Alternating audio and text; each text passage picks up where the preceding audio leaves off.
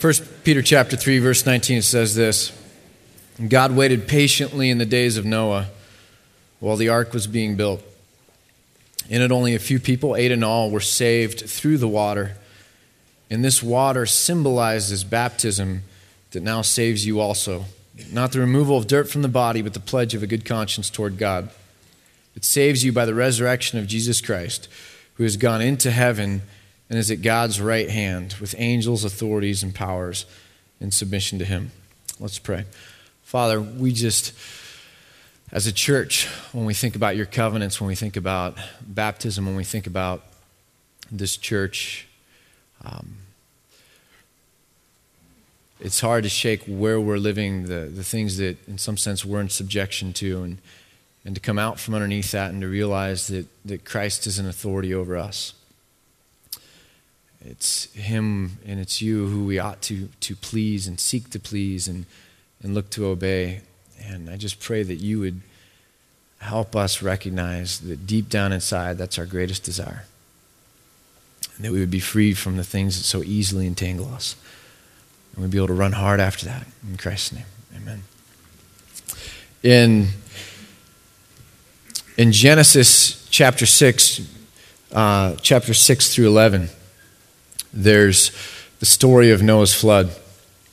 And if you remember the story of Noah's flood, God, in some sense, is going to make an example that his creation was meant to be in a relationship with him.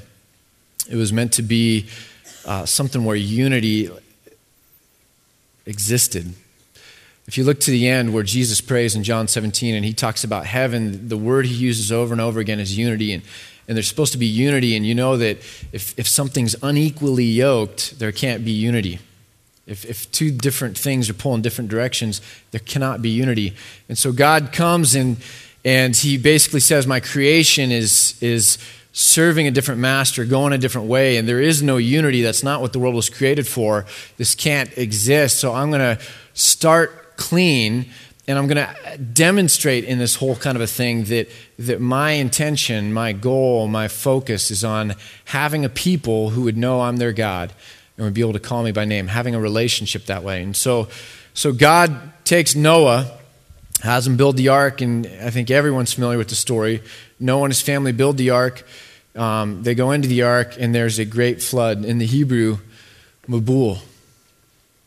There's a great flood, and Noah and his family come out of the flood, right above the flood, in this ark that God had them create. And then when the ark finally comes to rest and they're able to come out of it, God says, listen, my desire is not to punish people. It's not to judge people. My desire is for reconciliation. My desire in all this is for unity. Never again will I do this. I'll take the burden. I'll take responsibility to make sure reconciliation happens. To make sure that my justice is in some sense fulfilled so that there can be tight relationship. I'll take the responsibility. And here's my sign in the sky, the sign of this promise that I'm making to you, this rainbow. And it's an unconditional covenantal promise from God. And it echoes an earlier promise where God covenanted that to Adam and Eve after the garden that Satan would not prevail, that evil would not prevail, but that it would be crushed, and that God would take care of it and crush that. And it was an unconditional promise of what he was going to do throughout history and how that was going to play out. And so now you've got this covenant that God makes with Noah, and it's unconditional. He's saying, I'll take the burden of responsibility to make sure that reconciliation and that unity happens. Okay? And then we fast forward and we have the Mosaic covenant. And the Mosaic covenant is different. It's a conditional covenant. You understand the difference there? Before, God had said, I will. With Moses, he gives these laws and he says, if you will obey me, then you will receive blessing. And if you don't obey me, you will receive discipline and curses.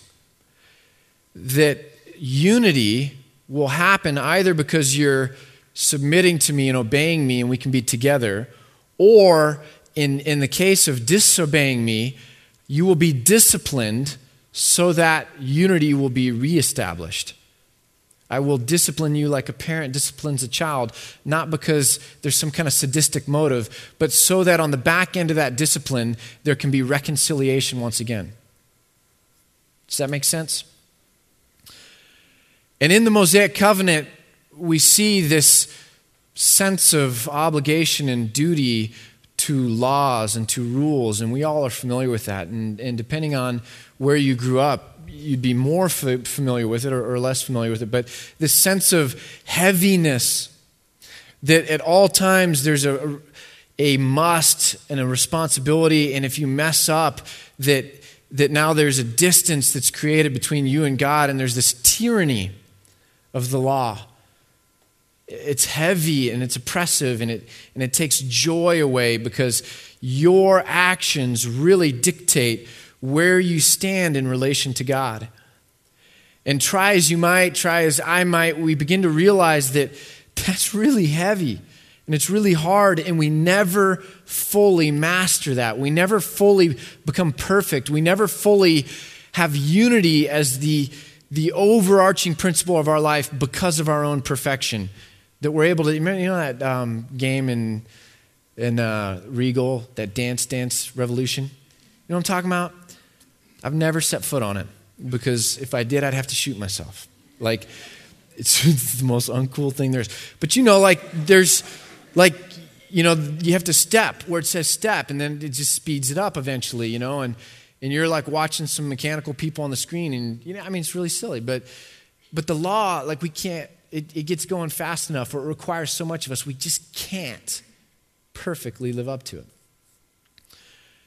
And it was God showing us that this ultimate reconciliation, this ultimate unity between us and Him was not something that we could bring about in and of ourselves. The Mosaic Law, in some sense, looks like a failure. But it was a part of a plan of God demonstrating that it really is this unconditional promise that He will take the responsibility, the burden to bring about reconciliation, to bring about unity, that He will take that on Himself, that it's one-sided, that it's not us, that it's going to be grace, it's not going to be works. And so on the failure of this, Christ comes and He issues in the new covenant. He said at the end, He goes, this is a new covenant in my blood, that when I die, this is the new covenant. It's not the Mosaic covenant. It's this new covenant, and it's not rules anymore. And your relationship with God isn't based on perfection and dancing that dance. It's based on grace, my grace given to you. It's this awkward thing that you accept that makes you perfect in God's eyes. Makes you a son or a daughter in God's eyes. His love is established for you. Your place in His family is established. And it's this awkward thing, and it changes the motive of obedience now. Instead of being in this weird deal where you're always trying to live up to this law, this standard that tyrannizes you, and you never quite have this joy or this peace, your motive now is like when you get a great gift and you want to pay it back. It's gratitude. It's, man, I couldn't earn it. I wasn't doing a good job of trying to earn it. God gave it to me. It's all I needed. It's all I ever need. And man, the benefits of it are so great. I'm free. I don't have this guilt. I don't have this fear anymore. Perfect love casts out fear. And God's love for us, His grace for us, that perfect love, just completely given to us what we do not deserve, sacrificially given to us, it casts out our fear. And it's this awkward thing. Grace is the most awkward thing. I learned that in seminary, man. Every now and then I'd just screw up. And most sins are private. Do you know that? Most real big sins are private sins. And you screwed up. No one else knows you screwed up. And you just carry it around. And then I would be like, man, okay, I'm ready to get past this sin. So I'm going to beat my chest, prove to God how serious I am this time, and kind of be all like hard in the face. And I have a friend who, I saw this message that she put on Twitter last night about going out with her husband, and he ordered a Sprite and whiskey, and the waitress brought it, and he took a sip of it and made that face like, wow, you know. And then like a minute later, she brought the whiskey. It was just the Sprite. It's literally one of the funniest things I've heard in a long time.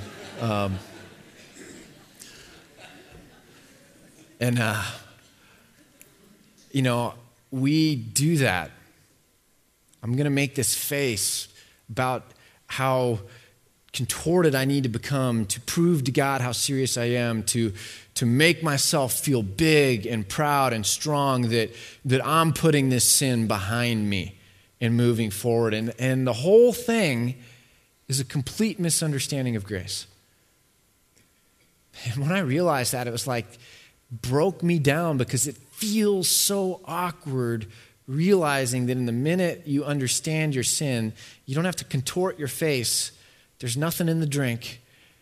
You just need to realize how awkward it is and freeing it is, and that you don't want to sin anymore.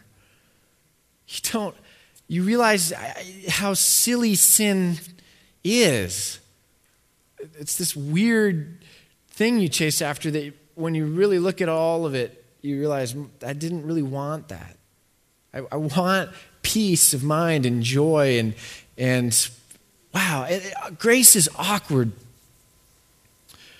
The Mosaic Law showed us that the contorted face was not how we were going to be reconciled and made perfect and united with God. God was going to do it himself like he always covenanted that he would. He made a covenantal promise, unconditional covenantal promise, and he fulfilled it. And that promise is for us, all of us. Covenants between God and his people were always a community thing. God's people were always a covenantal people. God loves family. And so he wants to pull everyone together and say, listen to this good news together, this promise I'm making for all of you that you all get to share in. Isn't this great, good joy that we're all together in? Now, why does that sound like a big deal? It sounds like a big deal because we absolutely don't understand the community nature, the people nature of God's covenants with us. We are so individualistic in our paradigm with which we approach life that we misunderstand God's covenants, and we see all of them as just this little deal between God and us that has no connection to anything outside of our own private selves.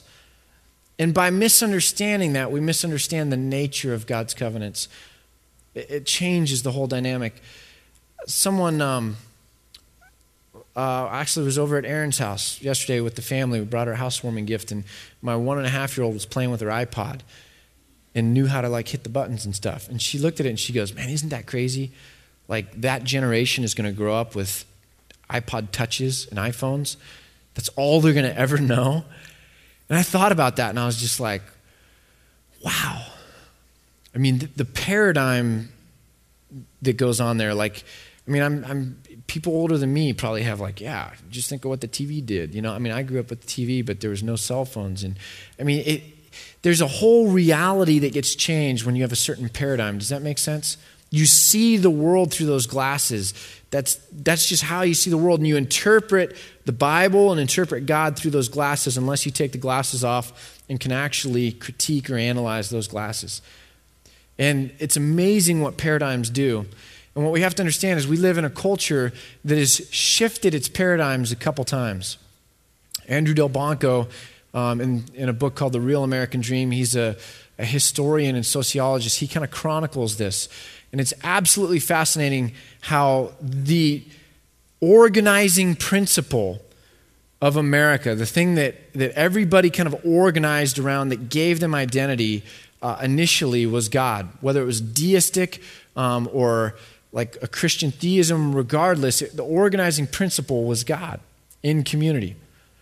And he chronicles that and shows how up until the time of a little bit after the Civil War, certainly around the 1900s, when America became really imperialistic, and no one knows that we used to have colonies like the Philippines and things like that. When we think of France and England and Belgium and stuff, Germany, as having these colonies and being, imperialistic and what they did with India and all that, we don't realize that we had our own colonies. But we were kind of in that game, and the whole idea of evolution had come about right after the Civil War. Darwin's book, written in 1859, after the Civil War, came kind of to America, began to challenge the idea of God, the idea of creation, and as that kind of ran its course up until the Teddy Roosevelt years, really what became at that point the organizing principle for America was nation.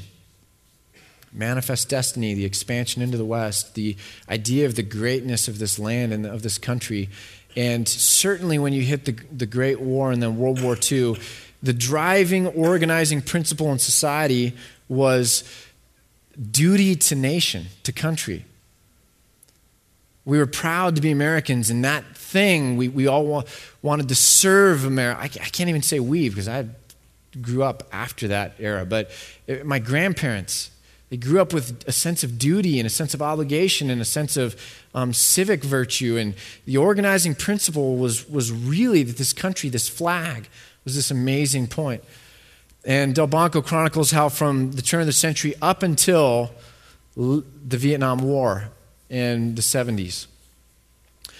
And the idea of duty to country, of the idea of the nation being this organizing principle, and frankly, Watergate had a big hand in this whole thing, and stripping us of our illusions of the grandeur of governmental offices and the executive branch and things like that. But throughout that whole process, a whole generation came and said, "That's silly. I don't want to submit myself to country.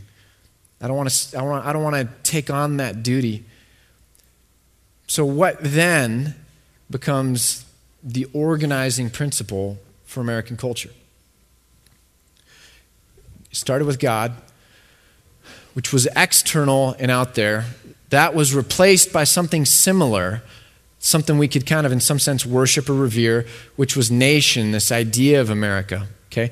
When that idea crumbled, there was nothing external to replace it with anymore. What replaced it was the idea of the self. I've grown up and I understand it very acutely how the driving principle of my generation is self. It absolutely, fundamentally is self. And I, for the life of me, cannot rid all of, I can't get all of that out of me. I mean, I'm just so steeped in it. I mean, I can see it so clearly, but it's like, it just sticks to my bones. And if you're my generation, you know what I'm talking about. I remember being, I was an RA the year after I got saved. It was really awkward, man. I was in the fraternity, lost all my friends, and I just had nothing to do. Lost hundreds and hundreds and hundreds of friends, and Thursday nights, Friday nights, Saturday nights would just sit and read. Never read anything other than Sports Illustrated until I turned 22. Nothing. I mean, I was the guy that read over someone else's shoulder what the Cliff Notes said and then would just make stuff up on the quizzes and do okay. And then all I did was read. 10 hours a day. I just read. I had no friends. Man, I'd lost them all. And so I was meeting one time with this, I was an RA, and I was meeting with the RD. He was so frustrated that all the fraternity RAs completely disregarded him, completely disregarded all the rules, all the principles, and he just couldn't get them to do what they were supposed to do, and he was just so bothered by this. And I just was eating, at lunch, and I just laughed at him. I said, "You're really silly," and he goes, "What do you mean I'm silly?" I'm like, "Look, you don't understand. Like, you're expecting them to do something that they have absolutely no reason to do." He goes, "What do you mean?" I'm like, "Well, look, what's your worldview and their worldview? That there is no God, that evolution is true, that virtue is just a made-up thing that convention you can either accept or not accept, and that really the only thing you need to serve is yourself. It's survival of the fittest. It's do what you can to get by, and that self really is ultimately the driving principle. And I was like, so when they don't do what you want them to do, they just find ways to skirt around it or get by or make do, but they don't have any sense of duty to the job or their commitments. It's like, why would that surprise you? I mean, why would it be foolish to do anything else, really? And this guy's, his face just went flush, and he just couldn't argue out of it. Like, I never really saw it that way. I was like, you want him to do those things because of duty to the RA ship or duty to virtue? I was like, no. You want him to do those things so that your life will be easier. You're committed to the same principle they are. And you're just whining like a baby because they're making your life difficult. But you have no worldview to expect anything different from them.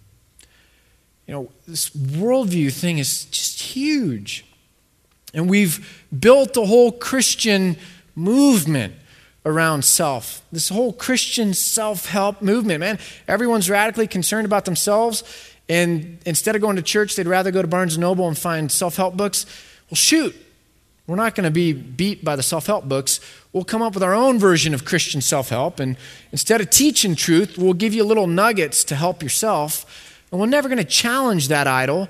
We're just going to, give you what you want that way, and you're going to build big churches for us, and, da-da-da-da-da, and we've built a whole Christian movement. Forgive me, but there's a guy in a Crystal Cathedral in California that said in the 70s, early 80s, that the Reformation of the 1500s, that the wrong thing was that it was too God-centered. And this man went on to say what we need is a man-centered revolution or Reformation. Crazy stuff. So we drank the Kool-Aid, and the Christian church kind of is like, we're just going to build around this because it's pragmatic, it works. So when we come to the covenants of God that were not made specifically to you, but were made to God's people, made to God's people in such a way that they were made to family. So you get Uncle Eddie and cousin whatever with the covenants. It says in Peter that God is building this spiritual household, and Jesus is the cornerstone. He's building you like bricks. Well, you know what? God, I really don't want to be locked down that much. It's kind of constrictive. I want to be a free agent like LeBron. Don't tie me into a contract. Don't tie me down with other people. I want to stay on the edges where I can roam and come and go as I please. And, you can always tell the extroverts because they want to stand against the wall back there. There's none there right now. Don't bother looking. But they usually are back there. And they want to keep it all in front of them, but they're distant enough that they can kind of they're free to move about the cabin. I'm not too committed, Or you see a job going on, and I know you guys do this. I've never done it, but you see a job going on. It's kind of dirty job. And you look around, you're like, you know what? There's more people here than that job requires. So if I just look distracted, by the time I look back, it's, you already got enough help. I would have helped. I was busy ministering to this person here. We do that in church. We come and we sit and we hang out just enough on the edges.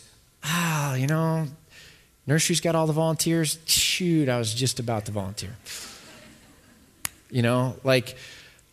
Somebody else is going to pay the bills, even though we have to do rent, even though we have to, nothing's free. I can go pay $50 going and seeing a movie in 3D. But, it's church. They want me to come. I'm doing them a favor by coming. And then they pass this offering bucket. It makes me feel guilty. I should probably drop them a note that it'd be better if they just had the buckets in the back where I felt less awkward walking by it because I don't like the way that makes me feel. but they should be glad that I'm coming. I mean, it's a parody. I'm not really saying you have to give money. I mean, you know what I'm saying? But we know we play those games. It's like we know what we like, what our appetite is, our tastes. Our tastes. We know what they are. And we lead out with those. And McDonald's and Walmart have taught us that if we wait long enough, somebody is going to work really hard to give it to us our way. Including churches, including friends, including spouses. Like we really have a hard time growing and becoming mature enough to rise out of that paradigm. So it's a really interesting thing because it affects our ability to really have a tight-knit church. And here's the irony, just a little side note.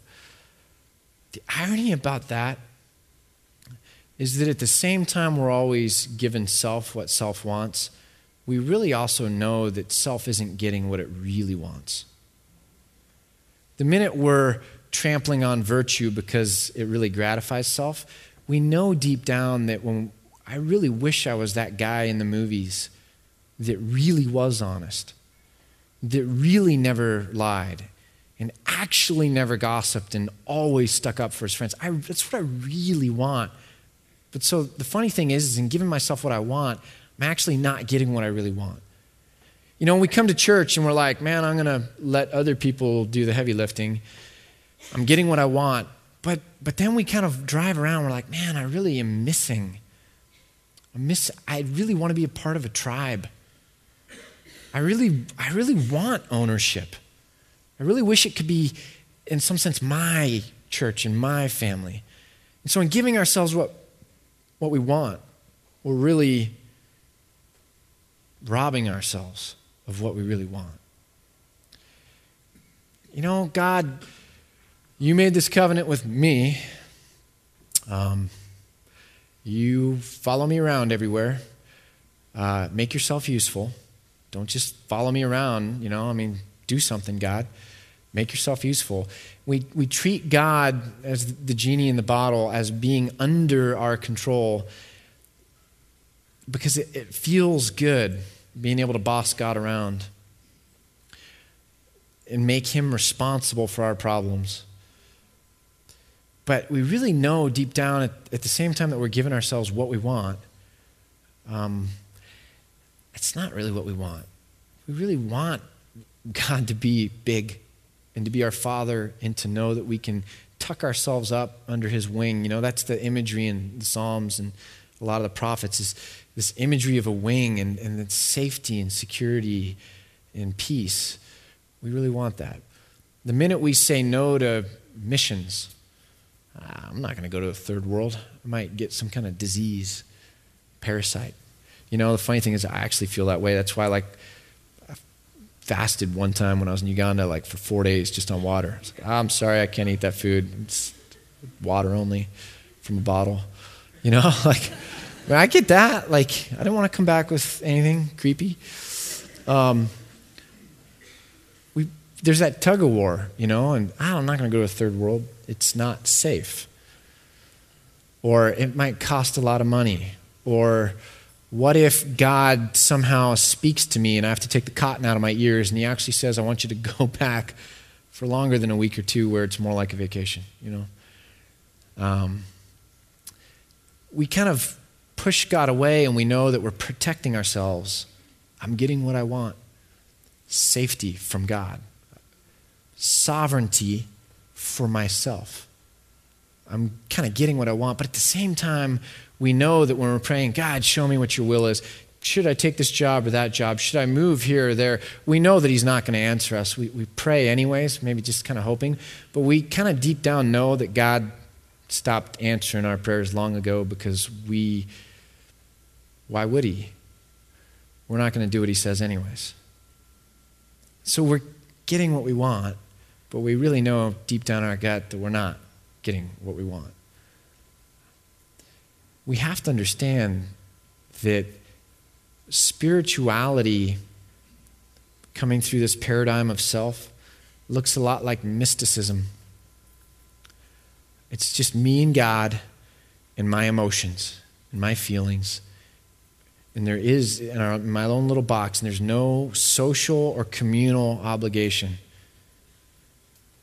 And so church really is a creepy place with some weird people that are always trying to get something from me, like pull me in, and I have to fight hard to like stay autonomous and not become a part of it. And it's, church is a weird thing. Baptism, which we're doing next week, it's for kids that don't know how awkward it is. They actually think it's cool because their parents want them to do it. But me, I'm an adult. People might see me. That's not good. I have an image to uphold. It's kind of icky, ooey gooey, awkward baptism. It's really submission-ish, an awkward feeling. So I don't need to do that. I'm not going to do that. Or if I do, I might just go to a private river and hide and baptize myself real quick, Here's the thing about baptism. It is for you if you're an adult.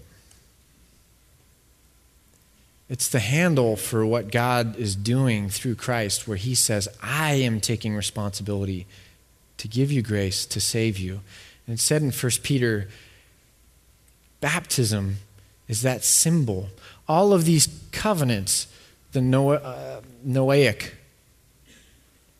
I think that's right, even though it sounds funny, but the Noahic covenant was God doing it. It's his grace. And the handle is this sign, it's the rainbow.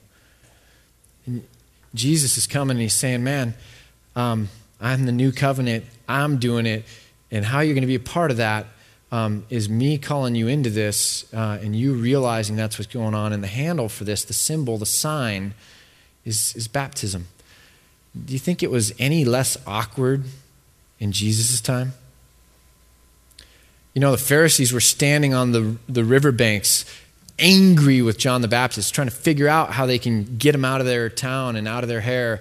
And people are going in and being baptized. You don't think those people were like, man, there's people watching. The leaders of the town are watching. You don't think that was awkward? It's awkward then. It's awkward between now and then. It's awkward now. That's cool. That's okay. It's okay because God is bigger than self. Therefore, doing some things that feel awkward to self ultimately are going to give self what it really wants, a clear conscience and a certain kind of relationship with God. God is bigger than self. And so when God asks us to do something, we realize that is a bigger deal and should command my respect, my desires, my actions, more than my fears. Perfect love casts out fear. My fears of my friends or community or society or this, the infantile part of my gut. It doesn't mean that it doesn't have to feel a certain way. And we're not always in control of our feelings. It means that we master those feelings, those emotions, and we say, God's bigger than that. I'm going to choose God.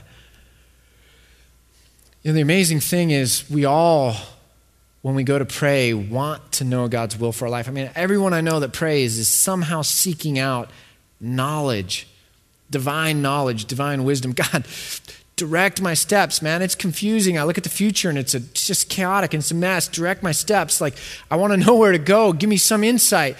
And God, I think most of the time is saying, there's some pretty clear tracks in the sand. You're in the middle of a desert.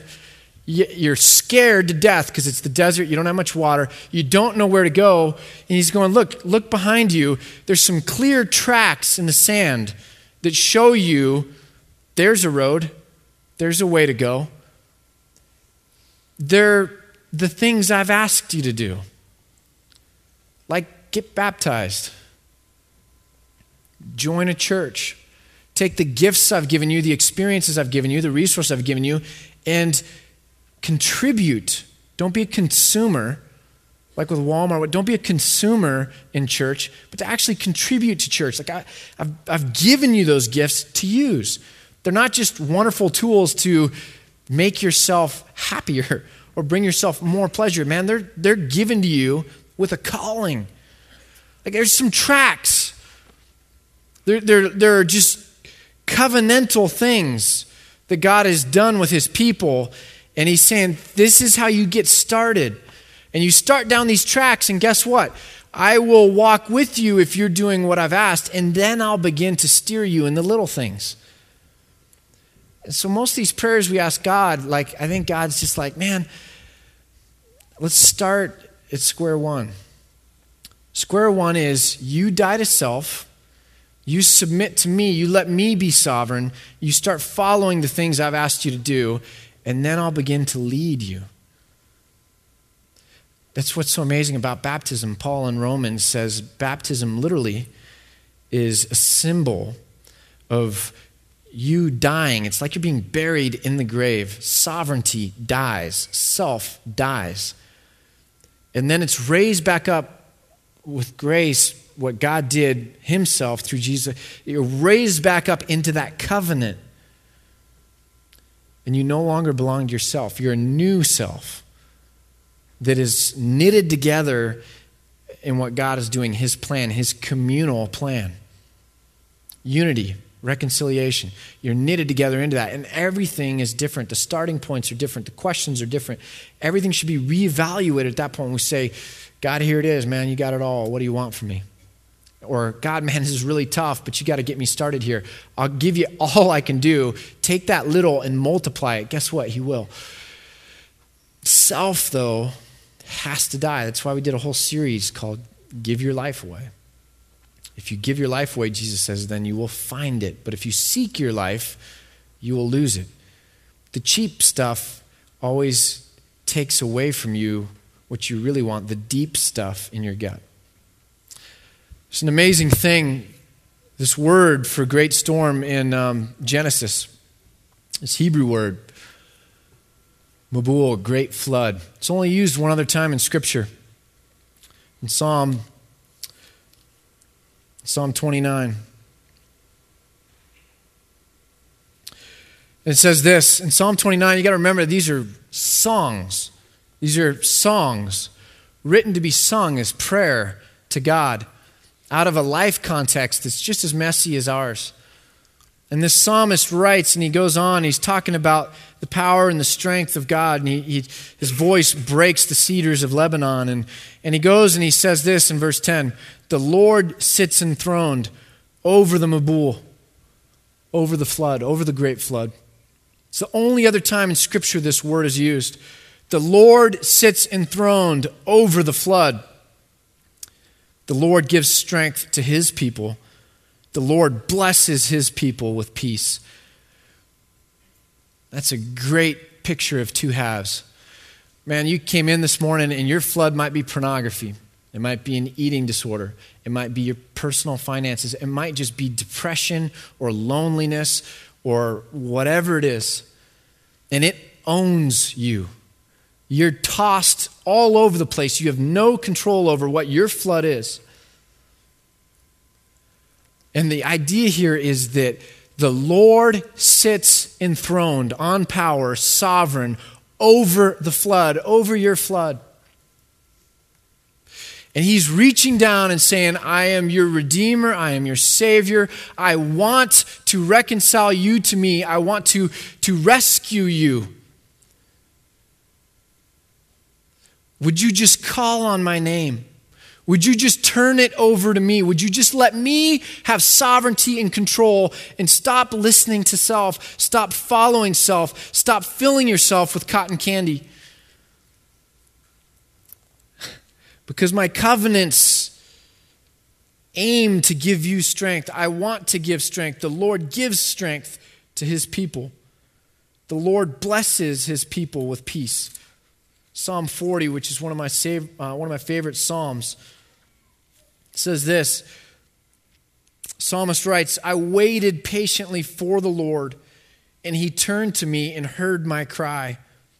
He lifted me out of the slimy pit, out of the mud and the mire, and he set my feet on a rock and gave me a firm place to stand. He put a new song in my mouth, a hymn of praise to our God. Many will see in fear and put their trust in the Lord.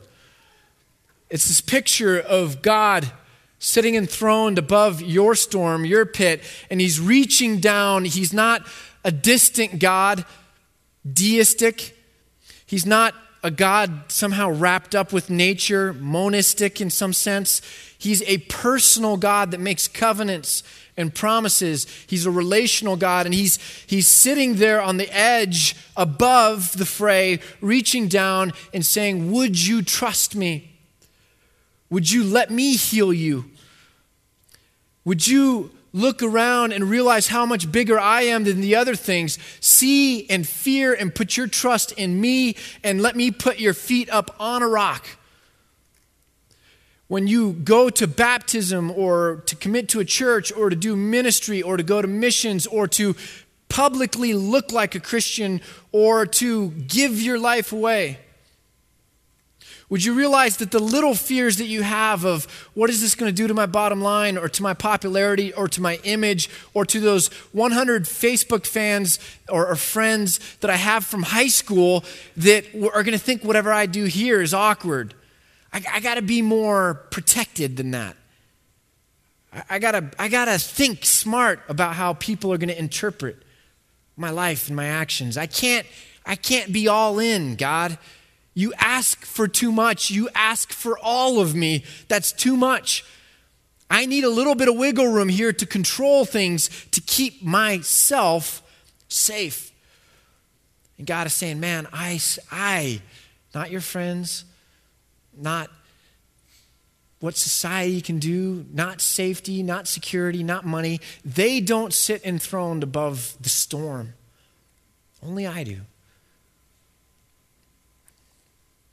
Many will see in fear. The band's about to come up and they're going to lead us in special music, and we're going to take an offering. You can put, like if you're a visitor, put your name on a connection card. Let us know you're here. But we really need to wrestle with, by the way, if you want to be baptized, if you're an adult that's crazy enough to get baptized publicly because you want to grab handle of that covenant that God has made that includes you to bring you into his covenant people, just write baptism on your connection card and we'll send you an email, explain more to you about it, answer your questions. But if you're that crazy, sold out, or just desperate enough to grab hold of God's hand and say, I'm going to take some steps of obedience, just write baptism on that card. Many will see in fear and put their trust in the Lord. Blessed is the man who makes the Lord his trust. Amen.